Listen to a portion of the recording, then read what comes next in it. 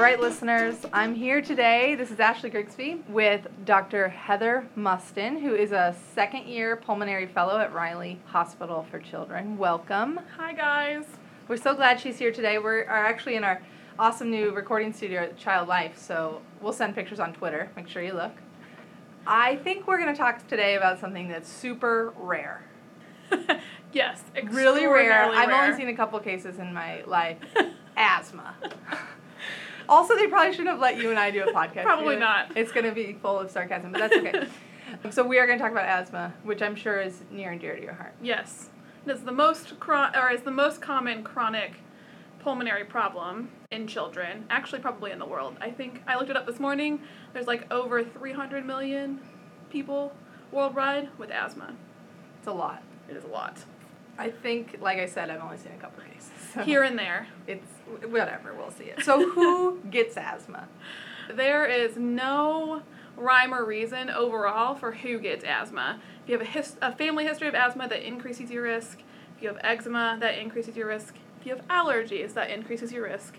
But there's no one test that says whether you for sure have asthma overall right off the bat. All right. What about, how do you diagnose asthma? How do you say, yep, that's asthma? In children and in infants, that's kind of the bane of our existence. About a third to a half of infants will have wheezing with viral illnesses, and only 10 to 15% of those infants will actually develop asthma later on. And there's nothing to tell us when they're infants that they'll develop asthma as children. But when they're old enough to do pulmonary function tests, if you do a pulmonary function test that shows obstruction, you give albuterol, and that gets better. That kind of goes along with it, along with clinical symptoms. So cough, wheezing, shortness of breath during the day, at night, that improves with albuterol. If you give them a course of steroids or start them on an inhaler and that helps, those all kind of go along with a diagnosis of asthma.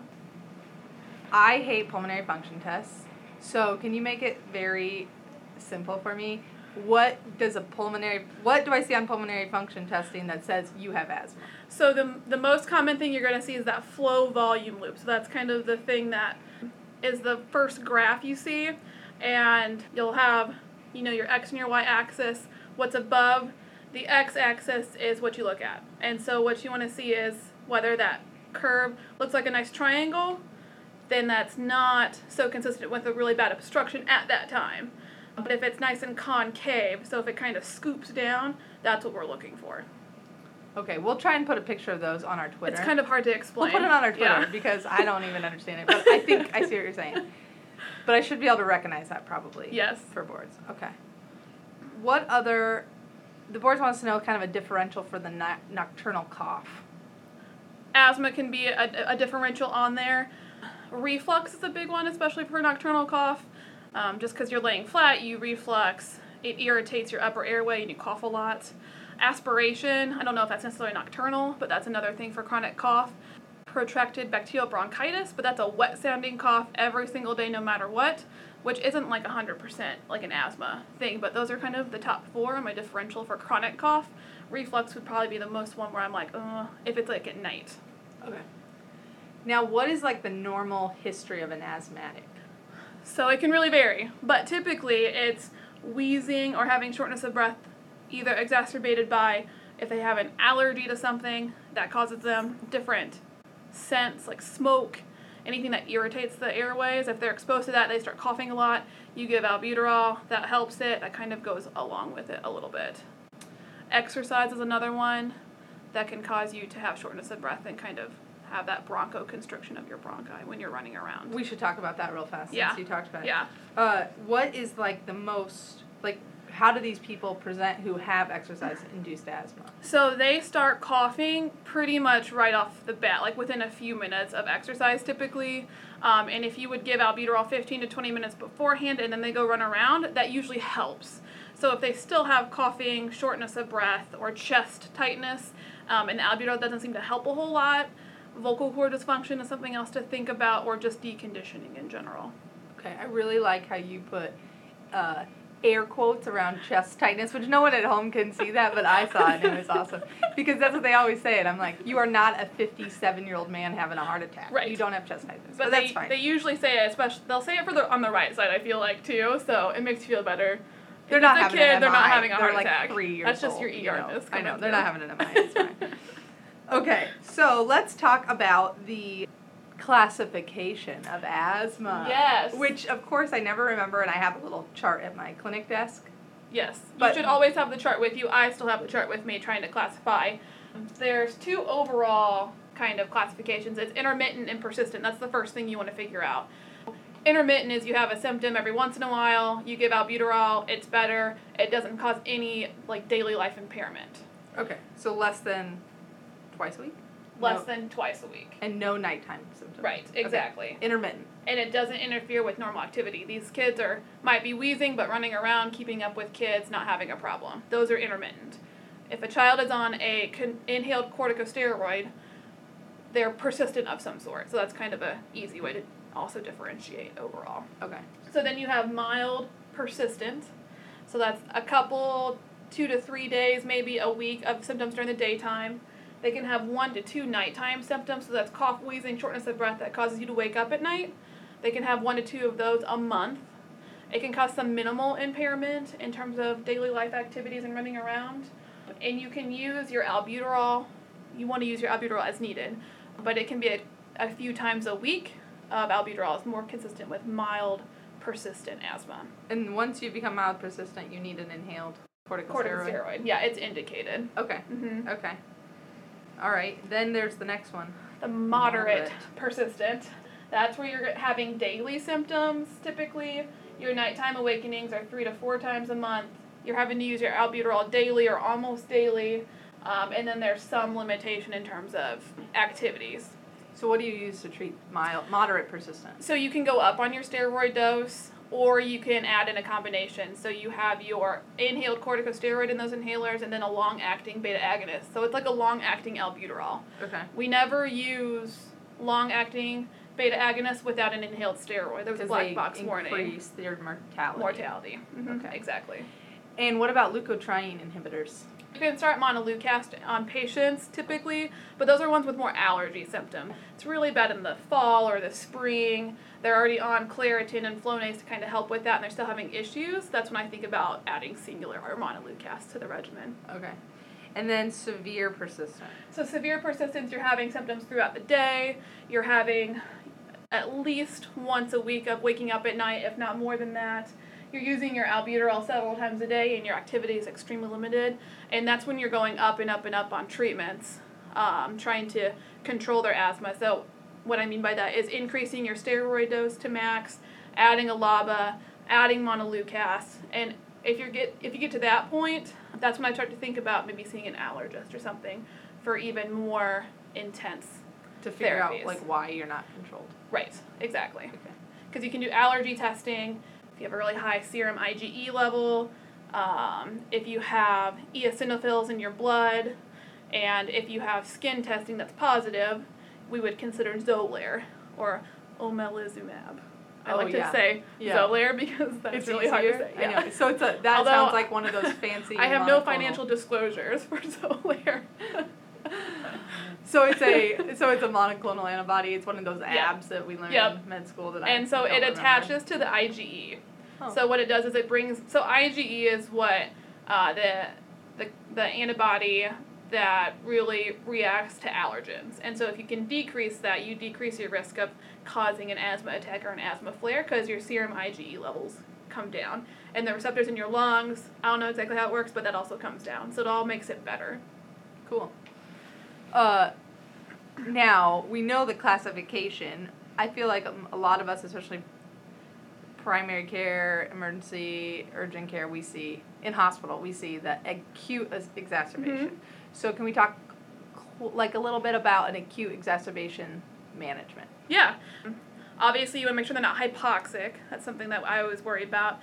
What we usually do is we start 3 back-to-back duonebs, which, Albuterol and ipratropium. there we go. Yeah. I was like, what's that second one? So that just helps, they're coming in, their bronchi or their airways are really constricted, that those 3 back-to-backs really hits it hard to try to dilate, bronchodilate those bronchi again.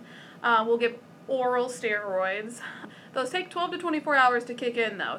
If they're not really responding to 3 back-to-back duonebs, and they need them every 2 or 3 hours, that's why we admit, because the steroids will help, but it can take some time overall.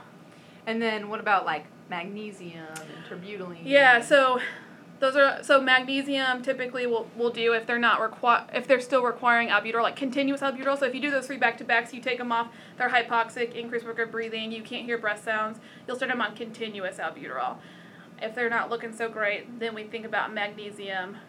I've never really seen terbutaline, but I know terbutaline can be used. And then aminophylline or theophylline type of things, but those are also a lot more rare overall too. Yeah, more your severe. You want to do everything you can to not intubate an asthmatic. Don't intubate them. Unless you absolutely have to. And then think about it. Are you sure you have to? Try one more time. Because a lot of those kids code when they get intubated. Yeah, they're very sick. Yes.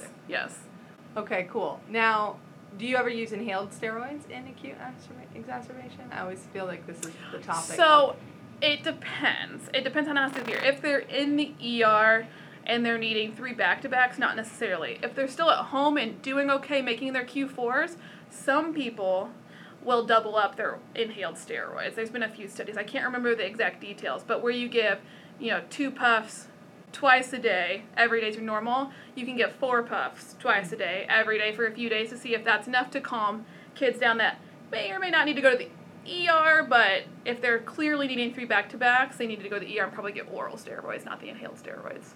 What kind of things, when you see someone in your clinic, make you concerned they're at increased risk of hospitalization from their asthma? So previous hospitalization, I think, is the one thing. Some of the kids are fine, and then something kicks off their asthma, and they get really sick really fast. So those are the kids you want to keep a closer eye on to try to control them. They're a little bit hard. It's hard to tell which kids are going to be sick.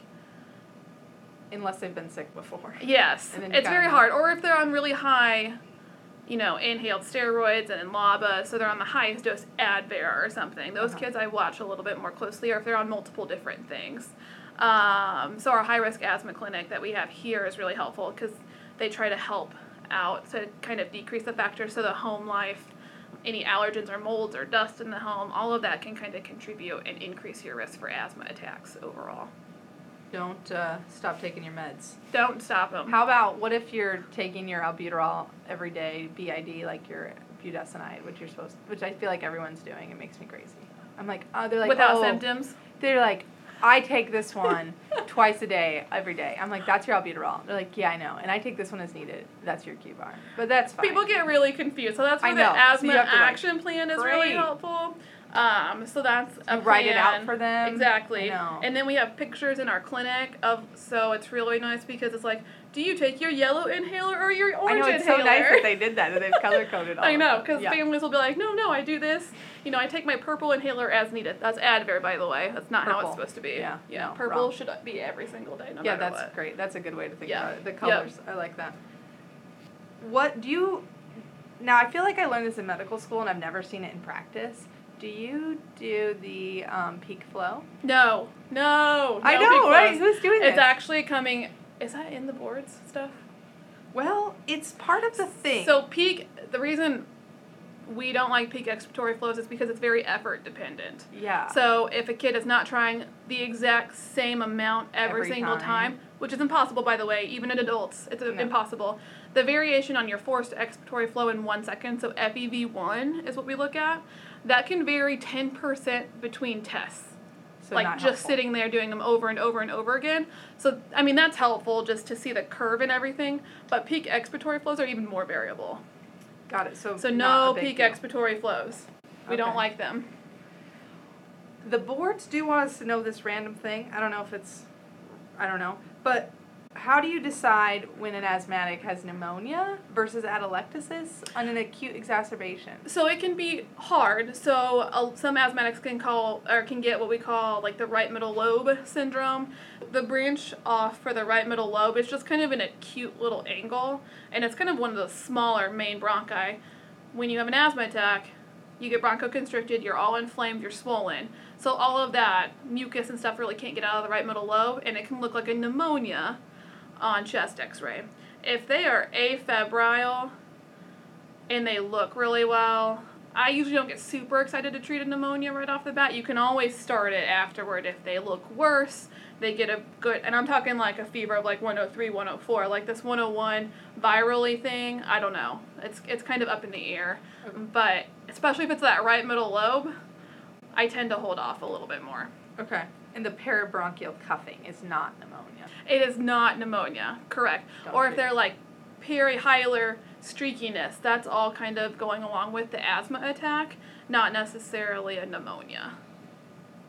I can't remember the last time I actually gave antibiotics for an acute asthma attack. I know, I haven't done it in a really long time. Yeah. But I feel like outside hospitals that deal with adults a lot, they'll see that and they'll be like, oh, that's not, and it's not, because their airways are so much bigger, they're less likely to kind of have those findings on chest x-ray. More the kiddos. Yes. You mean they're not just little adults? They are not little adults. Gosh, as much as we want them to be. I know. Sometimes they are, but... And the other thing is, this is kind of going back to acute. We're kind of bouncing around just because. But hypercapnia in asthma. Good or bad? Bad. Bad, okay. And what does it mean exactly? So that means, so you breathe in oxygen, you breathe out carbon dioxide. When you're getting hypercapnia or increased carbon dioxide in your blood, what's happening is your airway is so constricted that the gas exchange is not occurring like it normally would. So that's kind of impending respiratory failure too. So that is the stuff that we really worry about. So get on the ball. Get on the ball. Start them on continuous. MAG. Steroids. Kind of go from there. I don't know who's checking BBGs though on these asthma. Maybe not a lot. Usually. They have so to if look they pretty have horrible. Altered mental status or they're really hypoxic, so usually typically you get more hypercapnic before you get hypoxic. So if they're really hypoxic, then I worry a little bit more. All right, we're going to end with a little asthma. Let's say asthma look-alike. Yeah. Okay? Patient is wheezing. It's kind of only in one spot, maybe one side. You give them albuterol, it doesn't get better. X-ray is done.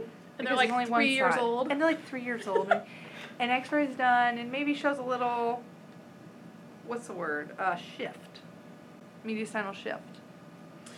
So with a 3-year-old, and unilateral wheezing, something I always worry about is foreign body aspiration. So what can happen is they'll aspirate. It can go into one or the other main stem bronchi. Typically the right side, if you look at like historically for your boards, but I've seen it on both sides.